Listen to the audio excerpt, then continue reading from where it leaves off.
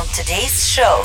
Yeah, I mean, the first is I try to get too far out of the sort of intellectual masturbation, hyper-theoretical frame for it, Yep. you know? You know, if I start talking about, the nature of, labor substitution by virtue of, powerful artificial intelligence, machine learning, and robotics means that the next wave of labor substitution isn't going to just be labor that's manual and routine, but increasingly cognitive and non-routine.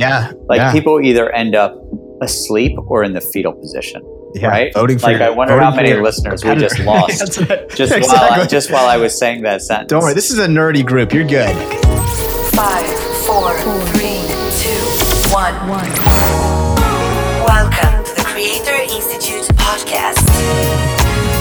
Your host, Eric Koster.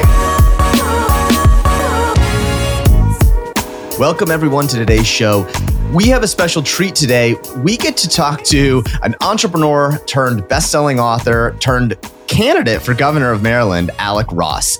And on this conversation, we get to talk about what it is like to essentially go out and sort of try and communicate to the masses the craziness that is happening and will happen with the world of technology. Alec is a best-selling author of the book, The Industries of the Future, where he shares his insights into what's coming for us next. And he talks a lot about technologies that in some ways may scare people, may make people nervous about the future of genomics and big data.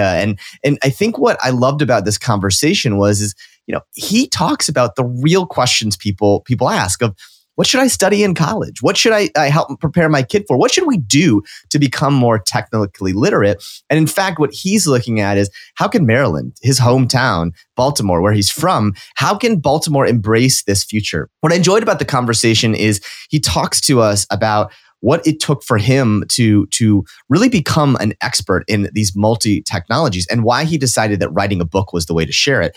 Coming out of his work in the State Department as the head of innovation, working under Hillary Clinton and the Obama administration, he had a lot of opportunities. He could have gone and started his next company, but instead he said, listen, I have a calling. I have a need to sort of share what is really the future of these technologies. And as he shares, it takes a lot to sort of dig deeply, be really thoughtful. He had to spend a lot of time researching to really understand what the future holds for technology. And I think for anyone thinking about creating a book, a podcast about technology and about the future, it gave me some ideas about how to think about it, how to understand that it's not about painting a negative view or a positive view. It's about painting a view that we can understand, which is why I think his book has gone on to sell, so many copies. He shares it's been printed in 18 different languages and impacted so many.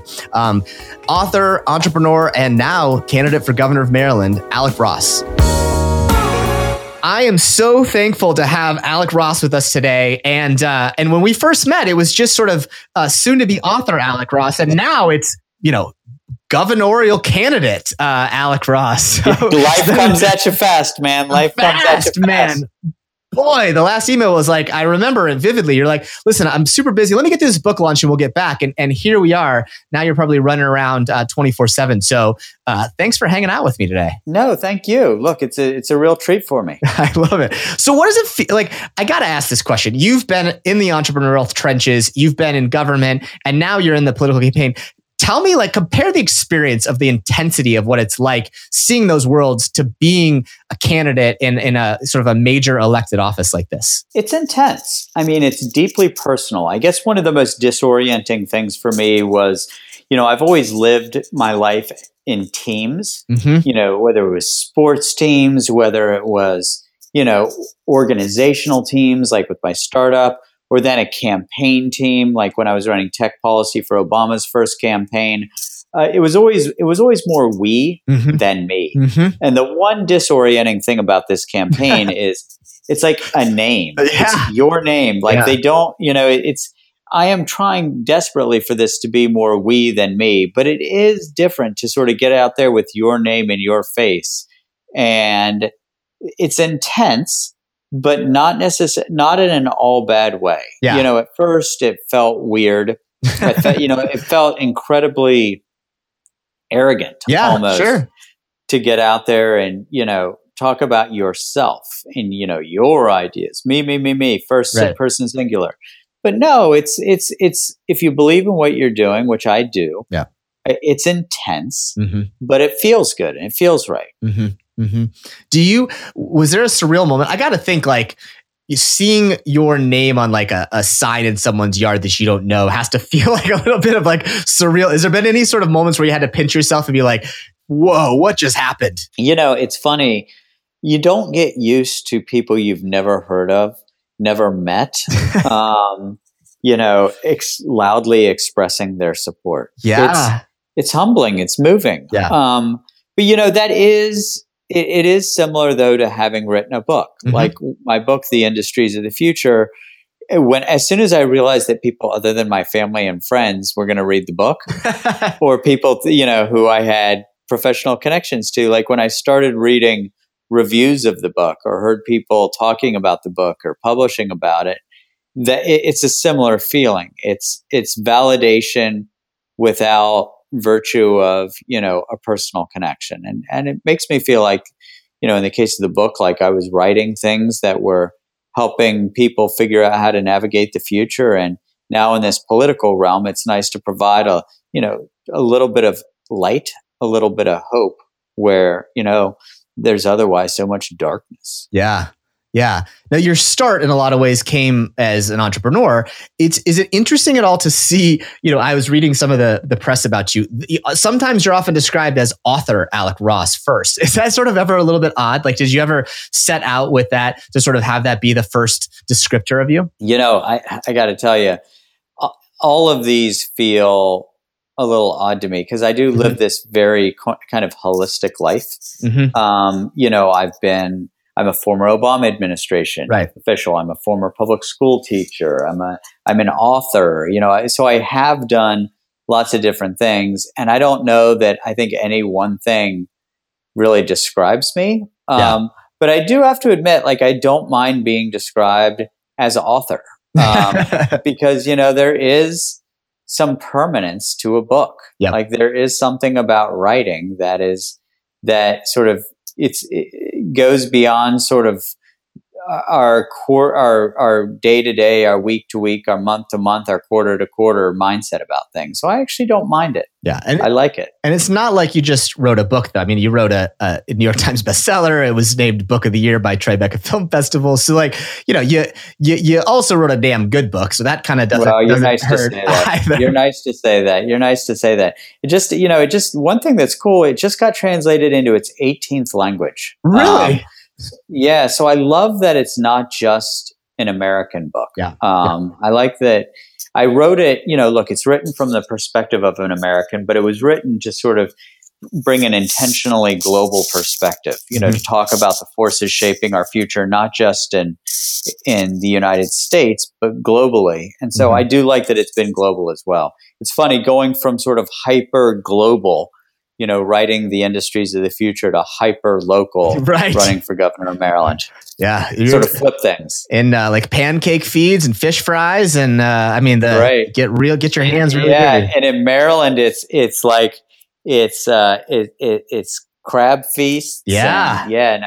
That's right. I love it. That's right. You set out after, like, I want to kind of go back to the point when you decided to write this. You'd kind of been on this global adventure. And I want to do a quick quote from the book where, as part of your time in the Obama administration, you'd worked with Hillary Clinton, and you say in the book, I quote, "The time I spent gaining a global perspective on forces shaping our world helped me to understand exactly why life had grown so rough in my home in the hills, and why life was getting so much better for most of the rest of the world.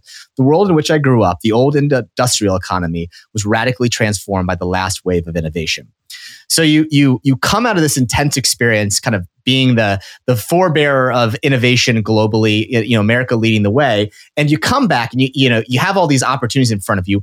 Why did you decide to maybe not go start a company, instead focus on a book? Why was the book the tool that you decided was going to be your sort of next act? Because I thought that more than creating a new product, business product or process, what I really wanted was for people to understand that which was being built. I could have gone and built one more thing. Yeah. But I do think there's connective tissue. I think there's connective tissue between digitization, between the changes in labor economics, between what's going on in education. Like, I do think that the forces that are shaping our future technologically and scientifically have these cultural impacts. They have these economic impacts. They have developmental impacts. And I had never read a book that was accessible, like written for non-engineers. Right. That sort of tied it all together. You know, you could read a 300-page book about cybersecurity, or a 300-page book about big data, or a 300-page book about artificial intelligence and robotics, or a 300-page book about, you know, what skills and attributes that do today's kids need in tomorrow's world. But there'd never been sort of a 250, 300-page book about all of those things that shows the connective tissue between them. And so what I really wanted to do was take a really confusing world and help more people understand it. And I thought that would help more people, that would be a greater resource than starting another company. Yeah. Starting another company is great, but what I really wanted was, you know, talking to these moms and dads who are trying to figure out what to do with the education of their 11-year-old. Yeah. And saying, what do I do for the next 5 years? Right. You know, look, I had traveled the equivalent of 25 circumferences of the globe. Right. It's the equivalent of 2 round trips to the moon with a side trip to New Zealand. Oh God. Wow. Yeah. And just having seen what was shaping things, I wanted to try to play a role of translator. I wanted to play a role of translator. That's really it. That's what I thought would have the most lasting effect. And you identified these sort of 5-ish themes or industries that would dominate. You mentioned a few of them: robotics, cybersecurity, genomics, data analysis, digital currency. So, you know, being in the tech world, these are sort of buzzy things that we hear all the time. Now that you're sort of connecting this to, you know, real live Marylanders, real live people, what do you tell people that are that sort of suburban parents with an 11-year-old about these sorts of trends that they need to know? Because I think you've talked a few times about the divide that's coming out. How do you help them start to dive into some of these topics to see how it will affect their lives coming in the future? Yeah, I mean, the first is I try to get too far out of the sort of intellectual masturbation, hyper-theoretical frame for it. Yep. You know, if I start talking about, the nature of, labor substitution by virtue of, powerful artificial intelligence, machine learning, and robotics means that the next wave of labor substitution isn't going to just be labor that's manual and routine, but increasingly cognitive and non-routine. Yeah. People either end up asleep or in the fetal position, right? Voting for I wonder how many listeners we just lost just while I was saying that sentence. Don't worry, this is a nerdy group. You're good. Yeah. So what I have to do is I have to ground things, right, and really make it concrete. And in so doing, then very quickly get to okay, this is what you do. For me, that means a couple things. It means interdisciplinary learning. It means, look, in a world where more of our world is shaped by zeros and ones, that which makes us most human grows increasingly important. And, so I do think that it's incredibly important to have some background in things that are technical, whether it's scientific or technological. But I think that to the extent that can be married up with domain expertise and what we associate with the humanities, then it really makes for not just people who can make a living in tomorrow's world, but people who can thrive and lead in that world. Yep. So a lot of when I'm talking to those parents, it often comes right down to, all right, what should your kids be studying? Right. Yeah. It's the exact question I was going to ask. I have a 3-year-old. Yep. What do we think about coming down the future? Yeah. So for that 3-year-old, the first thing I would say is, make sure that she or he is multilingual. Look, our world is growing more global, and the more good old fashioned ink stamps you have in your passport, the more cultural competence you have, the better you're going to be able to navigate this really complicated world that we live in. You know how rough it is to fly with a 3-year-old. You've got kids, like 3-year-old. Come on now. You're telling me to go fly them to other places. I love you. No, it's tough. But once you land, it's good, right? Okay. Once you Yeah, land, that's it's true. okay. And then, look, I do think that computer code is the alphabet that Mhm. much of the future is going to be written in. So I do also think that in the same way in which, we all grew up learning how to read and write and do arithmetic, so too do I think we need our young people to know how to code. Not because we want everybody to grow up to become a computer scientist, but because, first of all, it teaches you problem solving skills. Mhm. And secondly, I really do think that an understanding of the platforms that are going to be increasingly powerful in our world puts you at an advantage. So Yeah. I do think that if you can get your young people fluent in the alphabet of the future, which is computer code, then I think that is entirely positive. There's a student of mine named Matt Bussell who sort of espoused your beliefs. I want to get in the technology ecosystem. Went to a good school at Georgetown. Was rejected from all of the big tech companies because of that. He didn't have that technical literacy. Went out and wrote a book on augmented reality and how it impacts sports. And just that ability to be able to understand.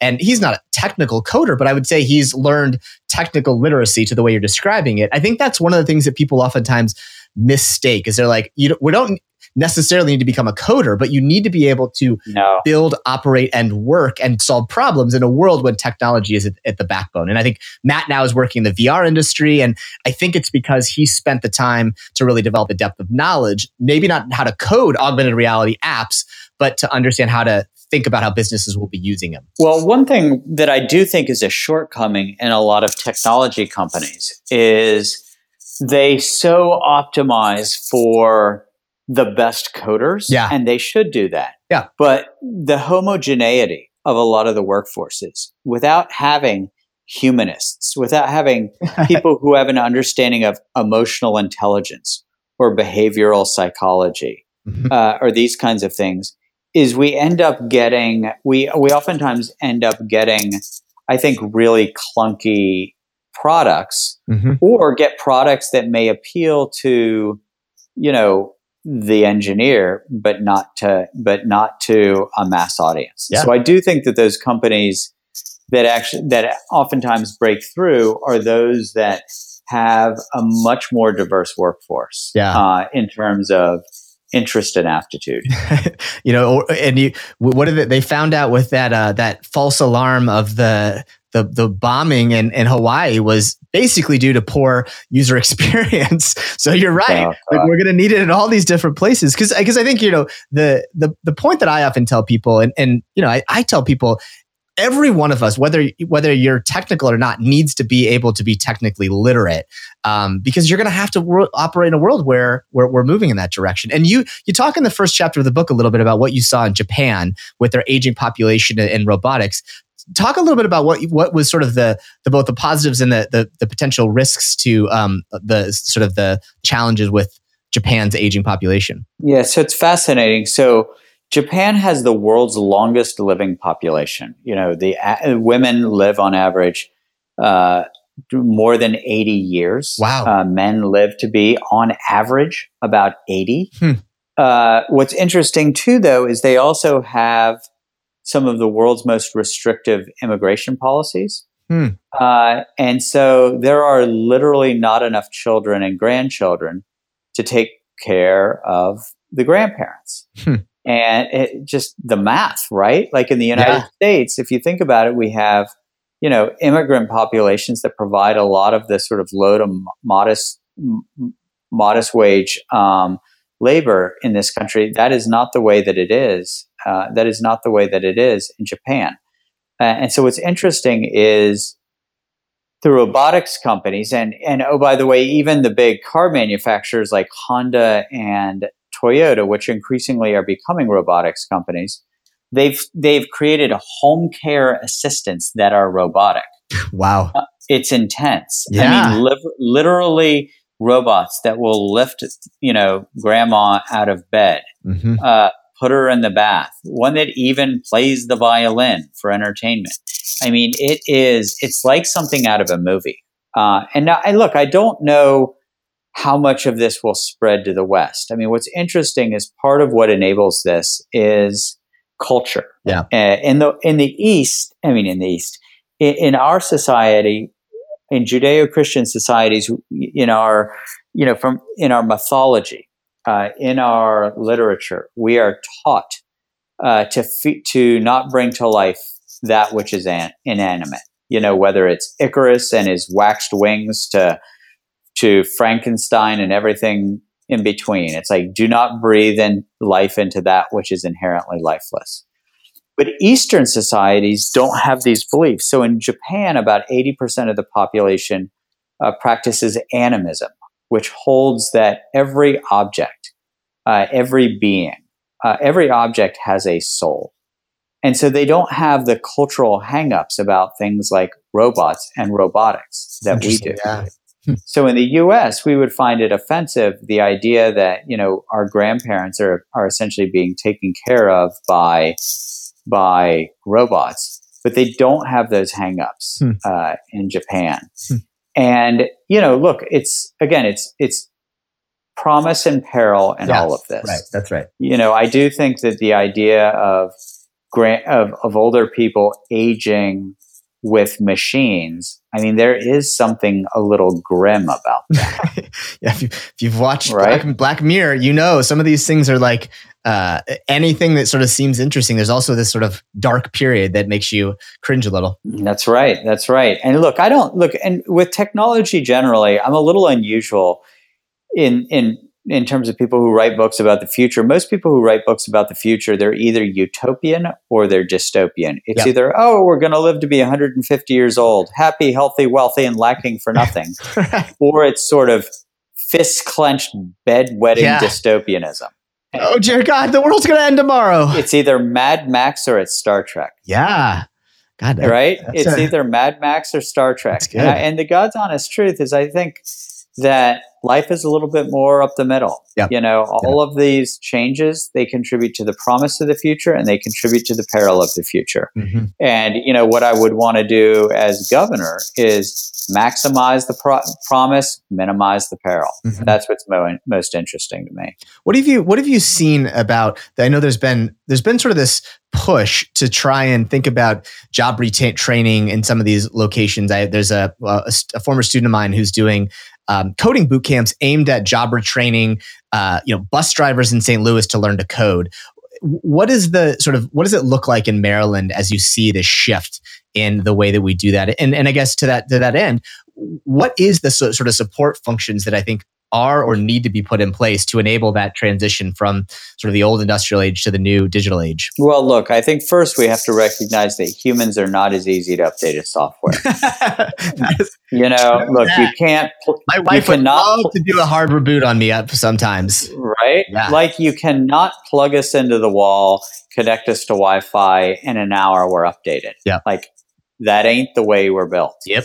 And all of the evidence is that the older we grow, the more difficult it actually is for us to acquire new skills, for us to reinvent ourselves. And so I think you have to have an intellectually honest understanding of the art of the possible. You can't take every 52-year-old truck driver who's been driving a truck for 34 years and say, all right, we're going to teach you how to become a cybersecurity systems analyst. Right. Like it just doesn't, it'll work sometimes and it's inspiring, but it's not always going to work. Anecdotes the rule is, I think, probably there certainly are those anecdotes, but it's a bigger substantive thing that is going on. And to your point that you write in the book a little bit, it's got to start earlier too. You can't just sort of say, flip a switch and you now are going to, like you said, you're going to be managing the systems for a Fortune 100 bank. That's right. And I also think that,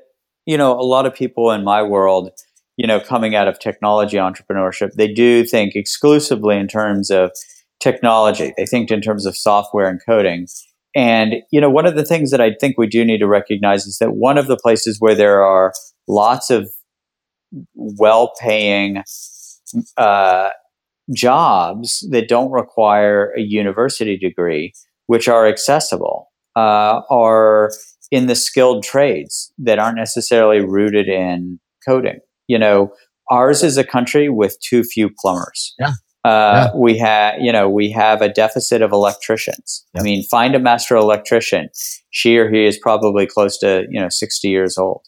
So a lot of what we're trying to retrain people to do, I think we need to increasingly focus on really understanding what the interests and aptitudes are of the person who needs some skills adjustment, and then doing something within the art of what's possible, mapped to where there will be job growth. So I do think that somebody who's been driving a truck for 32 years and is good at basic mechanics, look, maybe that person has the kind of skills that lend themselves to the business trade, to building trades, and the plenty of $70,000 a year jobs that go with them, as opposed to coding with the 23-year-olds. Yeah, it's been interesting. I think there's been this sort of controversy a little bit around Mike Rowe, the sort of dirty jobs guy, and Baltimore guy, by the way. And I think you're exactly right. I think it was a talk that he gave saying if you compare the U.S.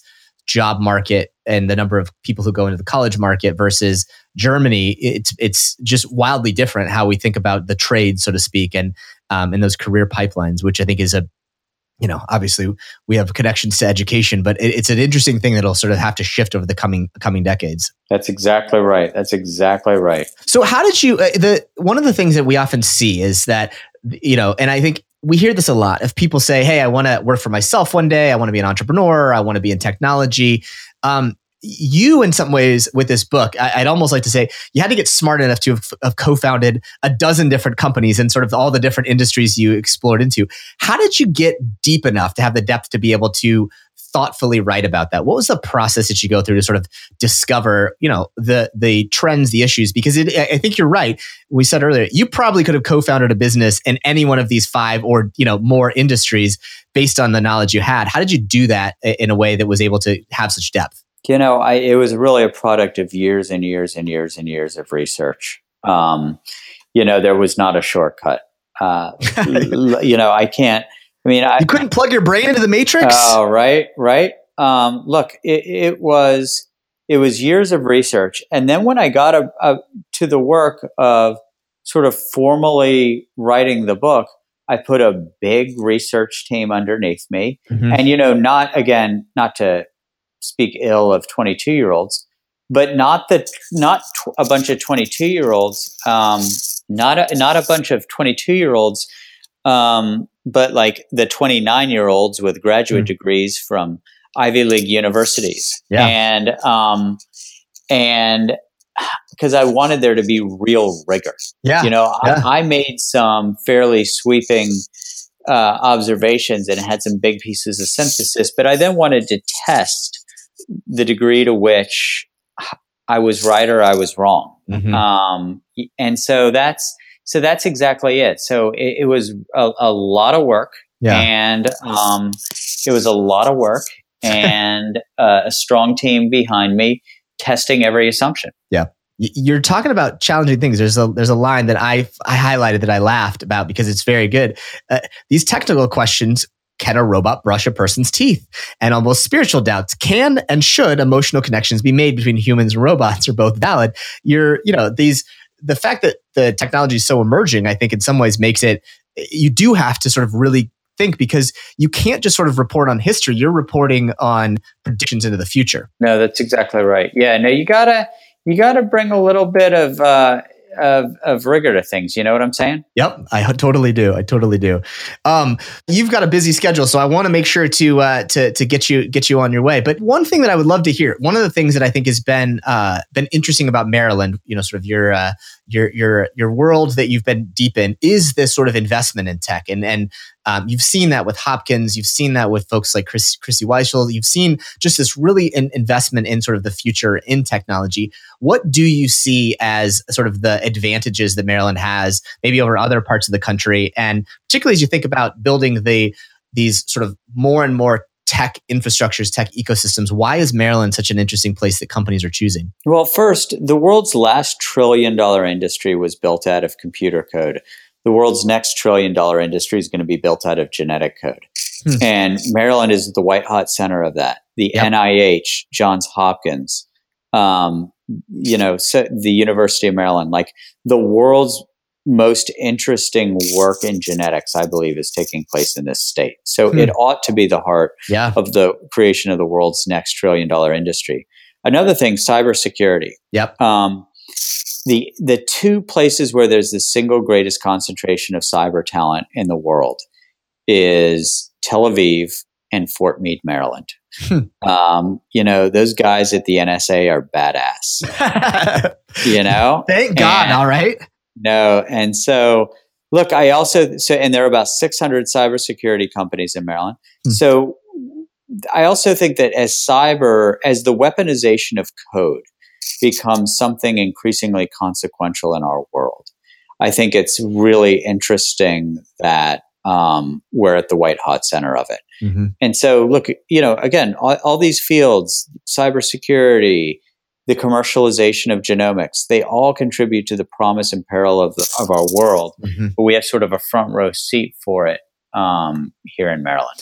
Yeah, it's like you said, I think there's nuance, which is hard sometimes for people to grok. But I think it's also, if you resort to rhetoric and don't think about the nuance that is involved in these technologies that are coming, you miss out on a lot of the real challenges that happen in these much bigger gray areas than people want to admit.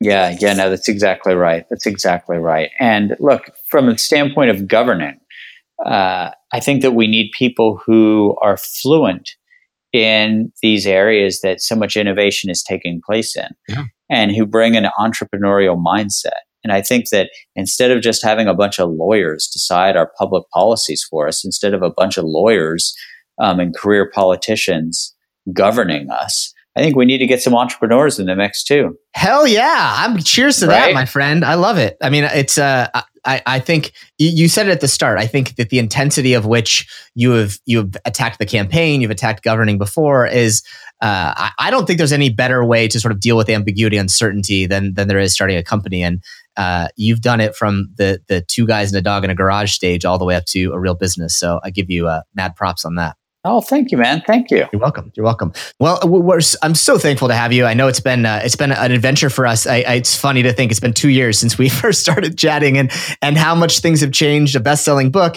a run for governorship, and all of the adventures that are ahead. And I think you have said it, and I'm going to just re-say it again and say it as a friend and a fan.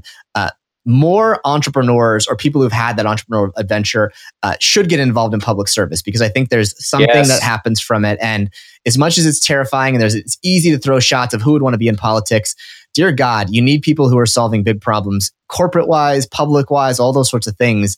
And so I give you big props and big fan and high five as one entrepreneur to an entrepreneur doing good things.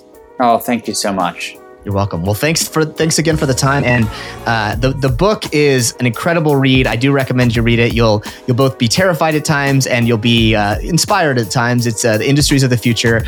And God, I couldn't even find hardly any negative reviews. So it turns out you've written something a lot of people love. And now author Alec Ross to Governor Alec Ross. Excited to have you today. Thank you, brother. I appreciate it. You too, man. More soon.